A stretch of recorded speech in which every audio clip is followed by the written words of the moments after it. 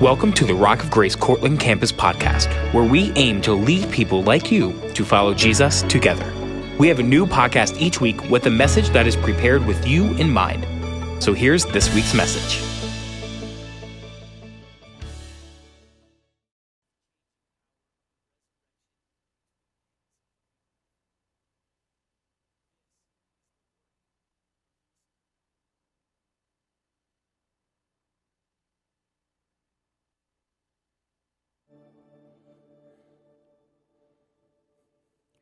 Well, amen. Good morning, everybody. I am just ecstatic that there is not snow coming from the ground for what seems to be like the first Sunday in all of 2022. It's a shame, we had Rita's Ice last week. Would have been a lot better this week, and we could have enjoyed it probably outside as opposed to shivering inside.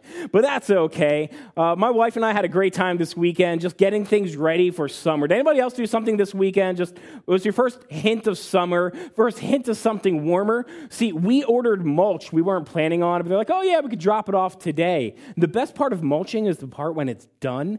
Next year, I think we're going to just come to youth group and see if any of those teenagers want to come and do it. And, it's a service to the Lord, right? If you do it at your pastor's house. We'll see if I can stretch that one next year. It's a jewel in your crown or something. I'm not quite sure, but we'll see. But if I don't have the honor of meeting you, if you're just joining us online for the first time, my name is Dave Brock, and I'm the pastor here at Rock of Grace of Cortland. And we're going to be concluding our series about strategic design. How God made things with a purpose, and how God knew what was happening all the way through last week when we talked about Easter. And Jesus dying for our sins, raising to life so that we can meet with him in all of eternity. God strategically designed that moment for you and for me. And I like strategy. I like strategy games. I like thinking. Does anybody else like a good strategy game? I remember when my first exposure to some strategy games was a board game called Stratego. Has anybody ever played Stratego? Some of you guys like, that is an old game. And now there's a lot different types of games. The amount of board games they have is absolutely astronomical. But see, I like games where it's very strategic. And you kind of get to think through what your opponent is going to do. Because I like to have not just my steps played out, but somebody else's steps played out. The best part is when you can force your opponent to do what you want them to do because you left them no other choice. So we have the strategy games. But see, then there's this other game where you're really left up to a lot of chance. Does anybody prefer those random games? You're like, I'm really bad at games, but this is a game that gives me a chance to win. Because it doesn't matter whether I do well or do not. Some of you, your favorite game might be Candyland. That is a great example of one. Some of you might have played Candyland this week. I'm sure it is coming up in my near future. Well, that's all right. There's another game called Scrabble. Have you ever played Scrabble before? Chances are, if you're in this room, you've probably played Scrabble. It's been around for a very, very long time. Not too long ago, my in-laws gifted us a very old classic, what we say was from the 60s, original, or not original, but it was the 60s board from Scrabble that rotates, spins. It's got the pieces that lock in. Everything's a different color. It's like a navy blue. Absolutely fantastic. It's in great condition. Her grandfather was very meticulous. We still have basically everything but the wrapping it's in there.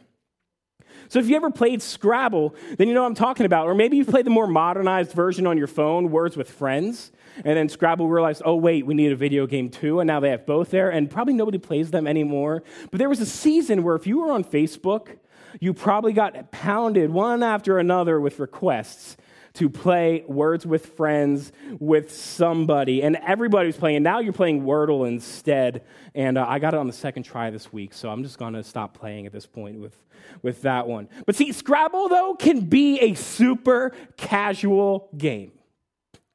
It's really casual if you're playing with, like, a first grader. And you kind of have to be casual, right?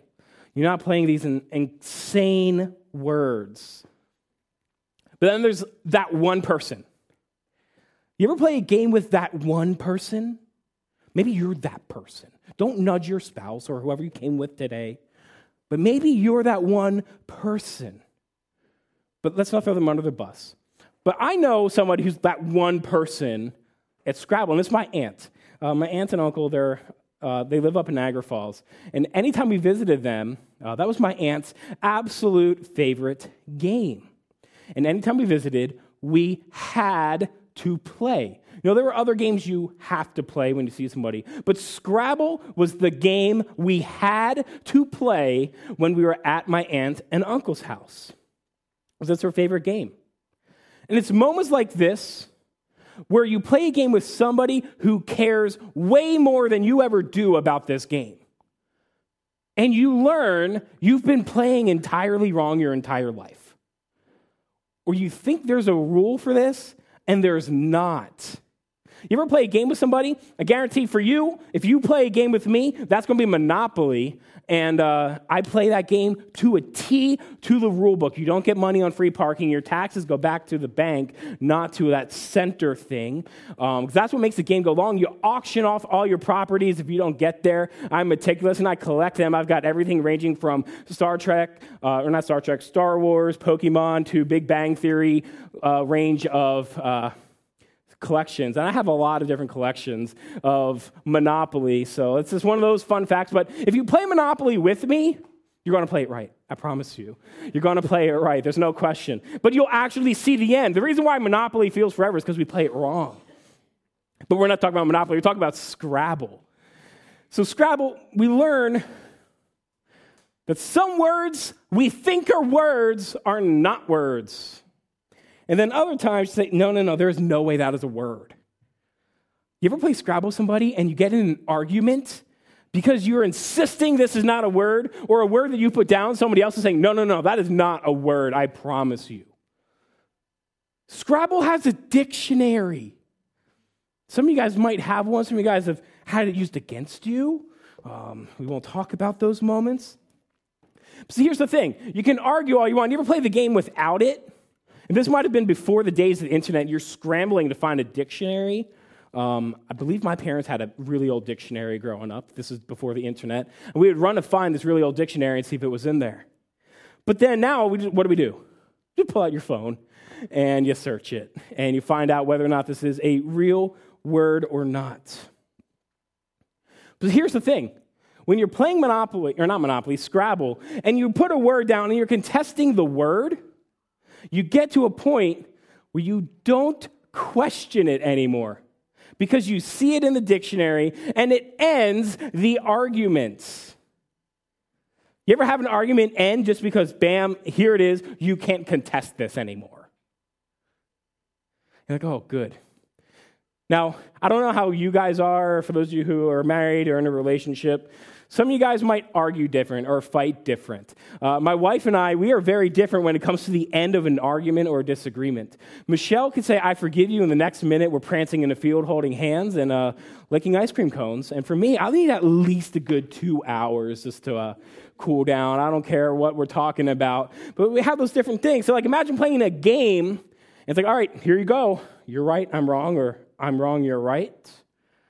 And you have to move on. You can't argue some of these things.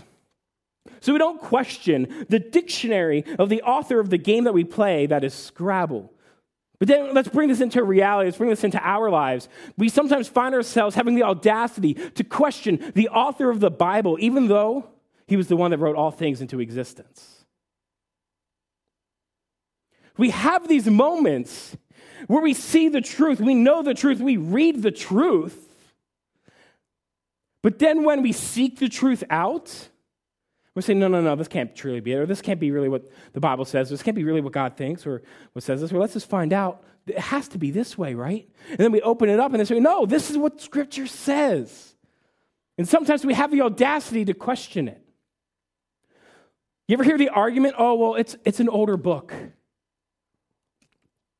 You know, that was for different times. Life is different now. But see, the truth is, the Word of God is forever true, yesterday, today, and tomorrow. It is the same, the ever-living, active Word of God.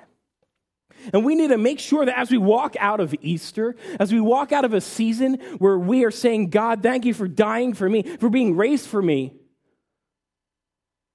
do we realize that's the most insane part of the Scripture? And if we're going to claim that this is true, we shouldn't question the rest of it. But sometimes we forget. Sometimes we don't apply it, or sometimes we stretch it. Or sometimes we skip that word, or we interpret the word to mean what I need it to mean in my moment. And this is why it's important that we spend time reading Scripture. And not just reading a verse, not just reading a word at a time, but really taking Scripture into context and learning and understanding what it means. So we have another element to look at. As we kind of pull out of Easter, talking about the strategic design that God has put into place to redeem us, then we have to ask, where do we go from here? Where do we go in our walk with Christ? Whether we're new to following Jesus or have been following Jesus for a long, long time, for decades and decades, we're never done pursuing Jesus. We're never done pursuing his truth, pursuing the gospel, the goodness of all who he is and his word. See, we've given our lives to Christ. We believe in him as our Savior, who died bearing my sins, defeating death, so that we may meet him in eternity, to be with him for all time. So now what? If you have your Bibles, I want to ask you to open up to 1 John chapter 2. Don't worry, we're going to have it up here on the screen as well. We're going to look at chapter 2, verses 3 through 6. And it says, "This is how we know that we know him, if we keep his commands. The one who says, 'I have come to know him,' and yet doesn't keep his commands is a liar, and the truth is not in him. But whoever keeps his word, truly in him, the love of God is made complete. This is how we know we are in him. The one who says he remains in him should walk just as he walked." So we must walk just as Jesus walked. So when we walk out of Easter, recognizing what Jesus did for us, we're saying, God, I'm giving you my life. I am going to follow you. You are my Lord. You are my Savior, the Messiah who died and was risen for me and for my sins. We daily must choose to walk as Jesus walked. And we see this affirmed in Ephesians chapter 4, verses 20 through 24. And it says, "You, however, did not come to know Christ that way. Surely you heard of him and were taught in him in accordance with the truth that is in Jesus. You were taught with regard to your former way of life, to put off your old self, which is being corrupted by its deceitful desires, to be made new in the attitudes of your minds, and to put on the new self, created to be like God in the true righteousness and holiness." We are called, church, to live like Christ, to be made new. But to simplify this, let's look at what Paul says. In 1 Corinthians 11:1, he says, "Imitate me as I also imitate Christ." We must walk just as Jesus walked. We are called to live like Jesus, to be made new, so that we may imitate Christ in everything we say and in everything we do. And some days that is easy, right? Some days that is super, super easy. But other days, that is super, super hard. But as a Christian, our hope is the same. On the days that are easy and on the days that we struggle, right? It's hard sometimes to maintain that same faith, to maintain that same hope, which is why we come to church. This is why we have the body. This is why it's important that we gather together. This is why Scripture says iron sharpens iron. This is why we have moments during worship where we pray over another, because we have the authority that Jesus has. We have the prayer, the community that Jesus commands us to have to lift us up so that we can be Jesus for somebody else.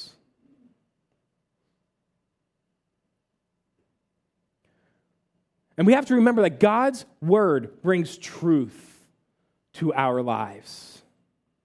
God's word brings truth into our lives. In 2 Timothy chapter 3, verses 10 through 17, it says, "But you have followed my teaching, conduct, purpose, faith, patience, love, and endurance, along with the persecutions and sufferings that came to me in Antioch, Iconium, and Lystra." This is Paul writing to Timothy, by the way. He says, "What persecutions I endured, and yet the Lord rescued me from them all. In fact, all who want to live a godly life in Christ Jesus will be persecuted. Evil people and impostors will become worse, deceiving and being deceived. But as for you, continue in what you have learned and firmly believed. You know those who taught you, and you know that from infancy you have known the sacred scriptures, which are able to give you wisdom for salvation through faith in Christ Jesus. All scripture is inspired by God and is profitable for teaching, for rebuking, for correcting, for training in righteousness, so that the man of God may be complete, equipped for every good work." We must spend time with Jesus. It's one thing to, on a Sunday morning or in the middle of the week, say, "Jesus, I'm giving you my life." But when we take into account what it actually means, it means I'm giving you my life. I'm spending time with you. When we make those commitments to another, we hold them. Because what happens when you spend time apart from one you made a commitment with? You no longer know them. So we do the same with Christ. If we are saying, "Jesus, I am committing to following you," then we must daily, regularly, habitually spend time with him, where we get to know him more and more each day. And when you're spending time reading his word, the Holy Spirit may speak to you about what you are reading. As the scripture said, his word is good for teaching, rebuking, correcting, and training.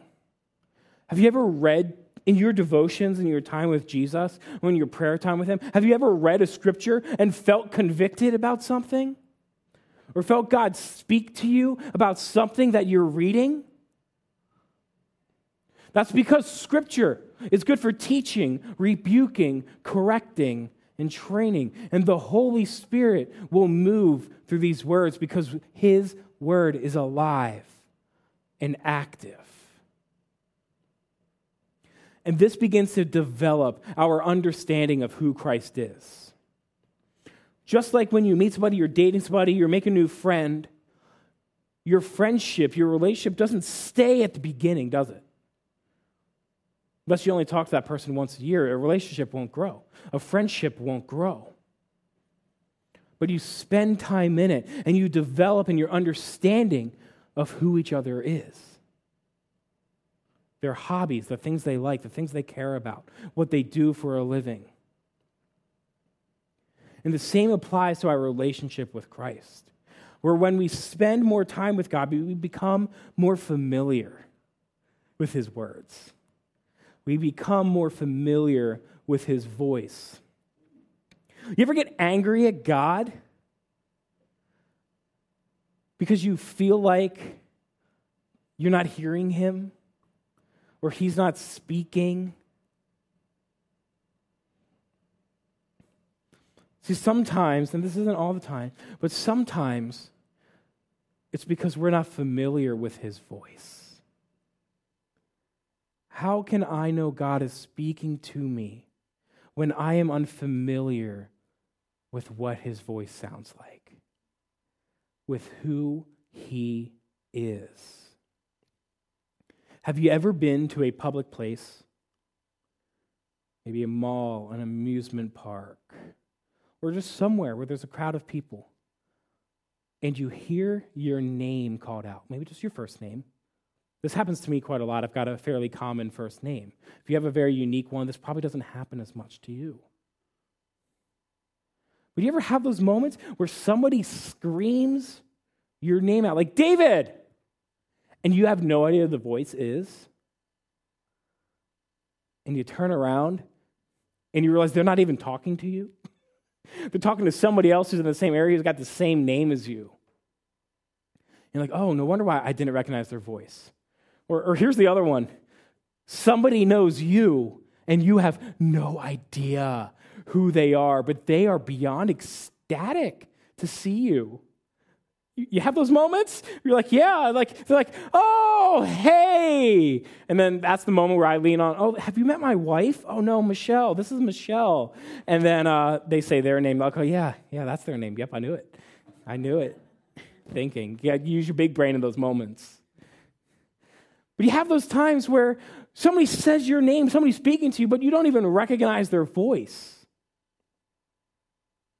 Or maybe there's a kid, for those of you who are parents, and somebody's screaming, Mom or Dad, and your instinct is to just turn and be like, what? Oh, you're not, there's like 6 other moms here, there's 6 other their dads here, or whatever it is.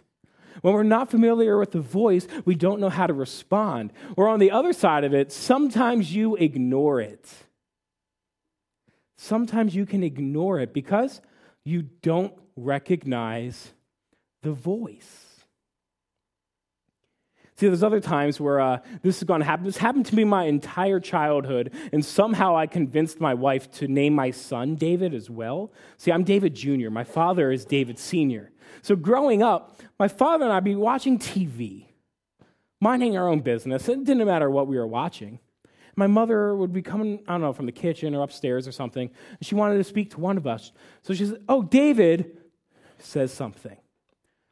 I just assume she's talking to my father. My father just assumes, well, he's talking to her son. So we both proceed to ignore my mother because we don't even recognize who my mother is speaking to until she gets in front of the TV and says, I'm talking to you. It was a little less, more abrupt. It was more Italian-like in those moments, too. Sorry, Mom, if you're watching, I love you. She watches these at some point. But here's the thing. When you don't recognize the voice, you don't recognize who's being spoken to, how are we supposed to recognize when God is speaking to us? If I don't spend time regularly in His Word, how am I supposed to understand when He's speaking to me? Because here's the thing. God is never going to say something to you outside of Scripture that contradicts His Word in Scripture. And we don't know what that is if we don't spend time in His written Word.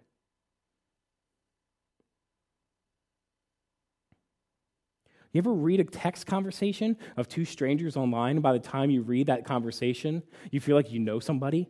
Or somebody sends you a screenshot of a conversation like, oh man, I totally feel like I know what they're saying or I know what they're doing. It's the same thing, but so much more important when we spend time in Scripture, when we spend time in the Word to understand who Jesus is. Because the more we know the doctrine of our faith, which is what we believe, the more we will hold to it. The more it'll be a part of who we are. The more we begin to understand it. See, that makes sense. When you understand something, it's easier to apply it, right? Growing up, I had a teacher that had us take a test at the beginning of the school year. Maybe you had a shared experience where you take a test on something you're about to learn that upcoming year. And typically everybody fails it. You should fail it. You're designed to fail this test. Because the teacher was trying to make a point. Everybody didn't do well. But then at the end of the year, we all take that same test. And we all failed. And we see that we've grown. And we see that we all passed the test because we've learned something. See, at the beginning of it, you don't know what you don't know. Right? It's kind of hard to know what you don't know. You can know you're missing something, but if you don't know what it is, you can't know what you don't know. So the inverse of that is you can only know what you know. And this applies to our faith. This applies to our relationship with Jesus as our daily walk as a Christ follower. Yet sometimes we find ourselves trying to walk as a Christian as if I understand everything about God. Or sometimes I find myself saying, oh, well, this is it. Or, you know what? I get asked a question, And you ever feel the pressure to answer a question about your faith, and you're afraid to give an I don't know, or let me find out? I think that's happened to all of us at some point, where sometimes you want to be, if you're the only Christian in somebody's life, you want to share who Jesus is. Somebody asks you a question about God, sometimes you're like, oh yeah, well, this feels right, so I'm going to say this. Or this sounds right, so I'm going to say this. But see, the truth is, when there's things that we don't know, there's YouTube. And I'm just kidding. But for real, I've YouTubed way too many things. I've learned to drywall. I've learned to do electric. I've learned to install floors, all because of YouTube. At one point, that was a question you went to your dad for, but now that is a question where you just YouTube it. And you've got a stranger on YouTube being everything you need to know on how to do everything you need to know what to do for. But see, the more you know, the more you can use this knowledge, the more it applies to your life. And in verse 14 of Ephesians chapter 4, we see that Paul begins to point out that Timothy is no longer an infant of the faith. And he's directly referencing this in this letter. It says, "Then we will no longer be little children, tossed by the waves and blown around by every wind of teaching, by human cunning with cleverness in the techniques of deceit." But I like what Paul continues to say in this next verse. It says, "But speaking the truth in love, let us grow in every way into him who is the head, Christ."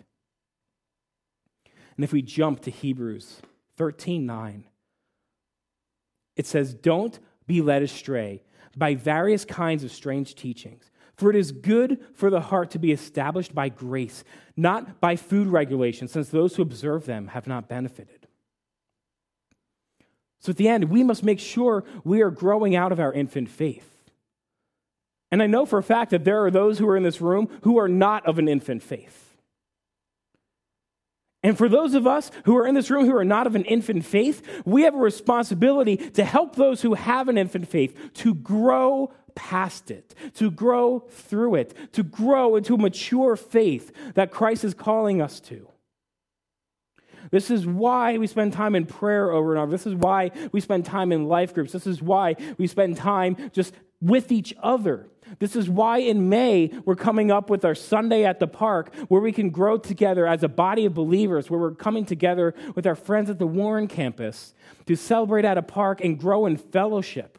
Because we're not just going to fellowship just on a Sunday morning sitting in pews and sitting in rows of chairs. It's important to grow, but we also need to make sure we're creating time to grow in our friendship, to grow in a relationship with each other. Because you're not the only Christian in the world, and if you and your spouse or you alone are the only person in your household that is following Christ, you're not going to be in a healthy spot one day.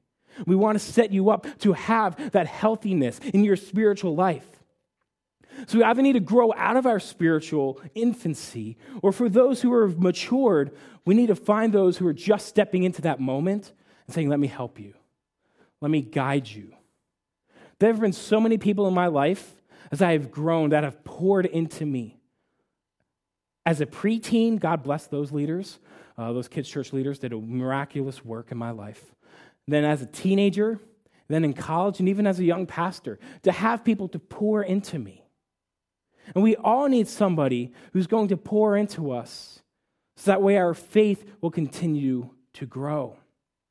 Because God's word brings truth into our daily lives. And as we say yes to Jesus, as we say yes to having him transform us in our heart, we need to make sure that we move ourselves into that place of understanding, where we spend time in his word. Oh, thank God for air conditioning.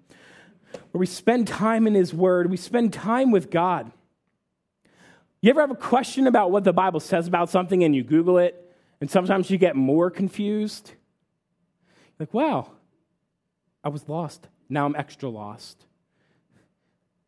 Because here's the thing. That's why we have each other. If there's something you're trying to find and you can't find something in the scripture, come find me or one of our pastors on staff. We'll gladly sit down, have coffee, and help you find this thing, help you grow in your faith, because we want to see your relationship with Jesus continue to grow. You can look around any of this room and find people that are very mature in their faith and have grown through so many different life circumstances. See, here's the thing.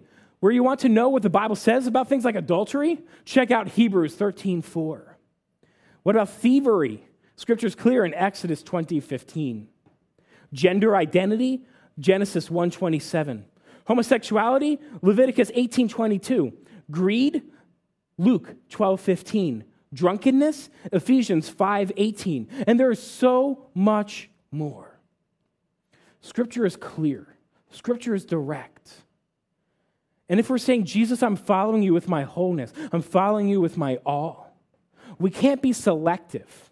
We can't take portions of it and change it. We can't manipulate Scripture to be anything less than the Word of God. And the only way we can guarantee that we do this is by spending time in His Word, by spending time in prayer.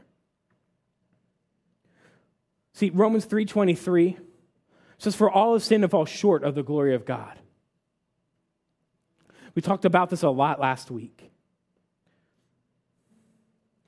And this doesn't mean when we give our lives to Christ that suddenly today we're made perfect, but we strive to live for the one who is. We strive to imitate the one who is perfect. We strive to be all who Jesus is calling us to be. So here's what we do with the truth now that we have it. In 2 Timothy 2:15, it says, be diligent to present yourself to God as one approved, a worker who doesn't need to be ashamed, correctly teaching the word of truth. Correctly teaching the word of truth.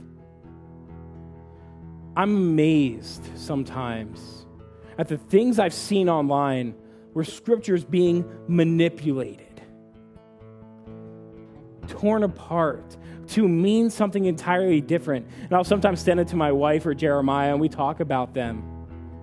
Because these are things, if I'm seeing them online, then I know that people who are struggling with the truth, or struggling to find the truth, or struggling to find answers, are seeing this and finding themselves in a place of confusion. And church, we are called to represent a God of clarity in a world of confusion.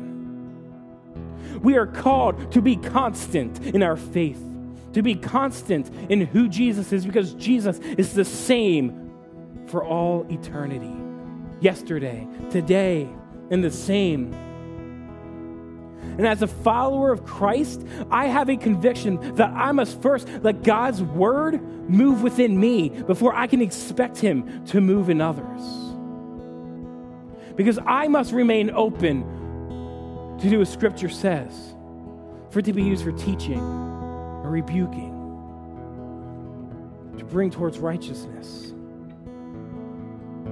So we want to know what God says about certain things. It's in there. It's in the Scripture. But don't just look at one verse. We must read the entire chapter. In our Church Center app, if you don't have it downloaded, I really want to encourage you to download the Church Center app. It's a great way to see what we have coming up, like some of our announcements from today. But right in there, we have a link. It's also on our website about how to read the Bible. And it sounds silly up front, right? Because, well, Pastor Dave, I learned to read in kindergarten, first, second, third, fourth, fifth grade.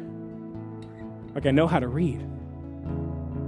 But there's so much more than just looking at it, reading the word, and moving on. So there's a great resource that we have available to you about how to read the Bible. But how else do we start from here? From moving past that moment. If you don't have a study Bible, I want to encourage you, get a study Bible. If you don't have one, come find me. I've got spares. I would love to bless you with one. And when I say spares, I mean they're brand new. They don't have my handwriting or anything in there. They're fresh for you to move inside and to write inside and to highlight and for God to do something incredible with. It doesn't matter if it's a physical Bible or a digital Bible. If you have a digital one, there's so many great apps that you can use. I'm a big fan of the Faith Life Bible app because it lets you see scripture and commentary underneath. I love those study Bibles because those are people who are well-versed in it that explain further on what the scripture means. But then once we have that, if you don't already have this habit in your life or in your family's life, start simple. Find 5-10 minutes a day. Maybe it's getting up 5-10 minutes earlier or shutting that TV off for 5 or 10 minutes. To diligently spend time with God and His Word so that we can grow to be familiar with His voice, to be familiar with His Word. This is how we see people move in the other gifts of the Holy Spirit. You ever wonder why God moves in certain people through the gifts of prophecy or tongues? It's because they're familiar with His voice. because they're speaking God's word. And we can't speak and we can't move in these gifts if we're unfamiliar with who Jesus is.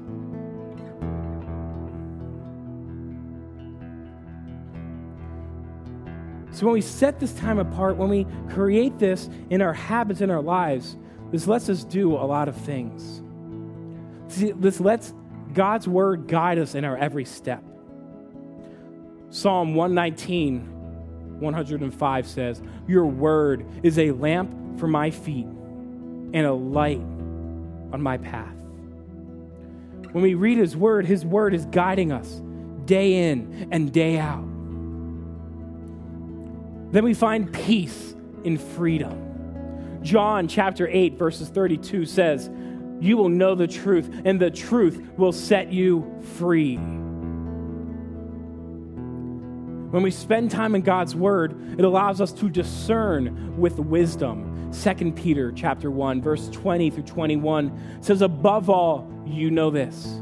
No prophecy of Scripture comes from the prophet's own interpretation, because no prophecy ever came by the will of man. Instead, men spoke from God." See, there it is. We must be familiar with God's voice. "As they were carried along by the Holy Spirit." When we spend time in his word, we can live in confidence. Psalm 119, 160 says, "The entirety of your word is truth. Each of your righteous judgments endures forever." When we spend time in his word, we get to grow in our faith. John 17:17 says, "Sanctify them by the truth. Your word is truth." We find sanctification. Sanctification means growing in our faith, to be more and more like Jesus each and every day. When we spend time in his word, we get to experience eternity. John 14:6 says, Jesus told him, "I am the way, the truth, and the life, and no one comes to the Father except through me." We must know Jesus. We must know more of Jesus. So for some of you, this may be a reminder. For some of you, this may be a challenge. For some of you, this might just be the kick in the pants you need to say, "I need to get back and spending that time with Jesus. I've not been doing it in the way I should have been. I've kind of fallen through. Life has gotten busy. Things have gotten hectic. Things have gotten in the way. But I need to get back in that rhythm." So I want to issue a challenge to you for this month of May. April's about over.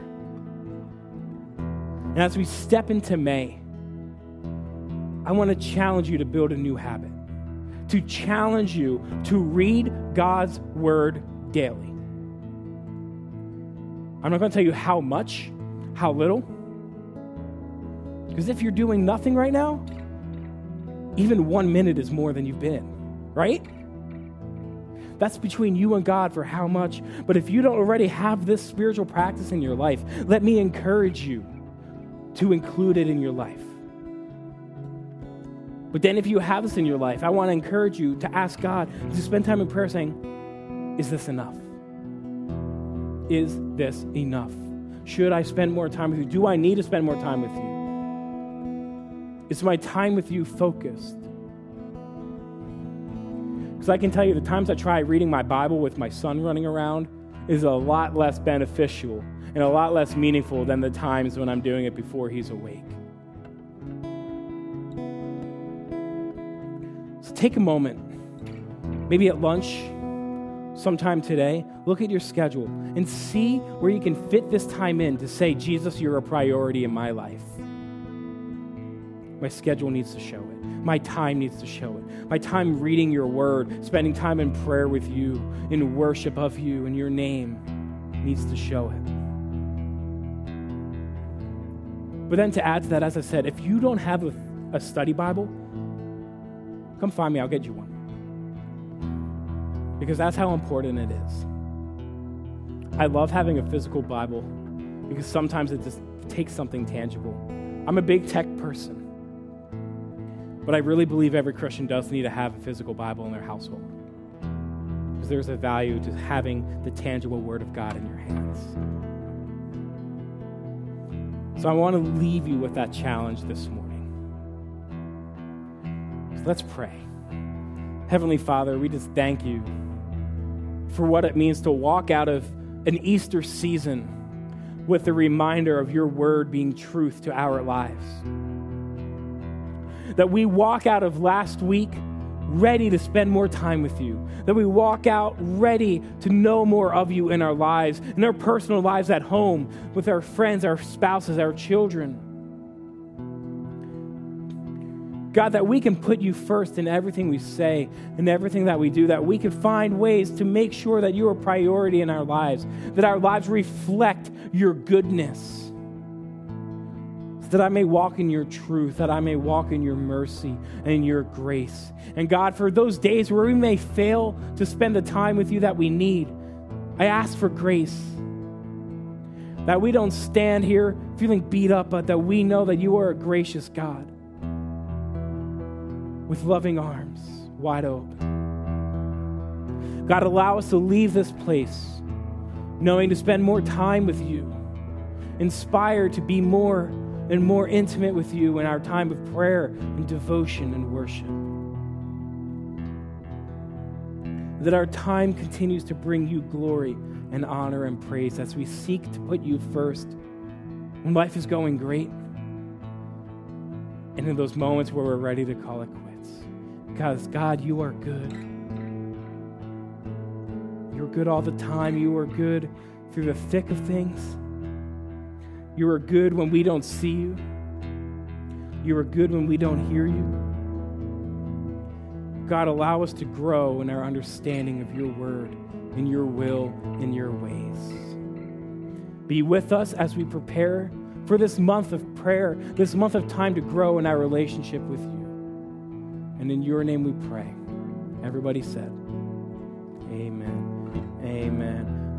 Church, I really believe that God wants to do something incredible in your lives, and it starts with spending that habitual time with him. Again, if you don't have a physical Bible or study Bible, come find me, and I will make sure you walk out of here today with one. But otherwise, I hope you enjoy the rest of this fantastic, beautiful day. May God bless you.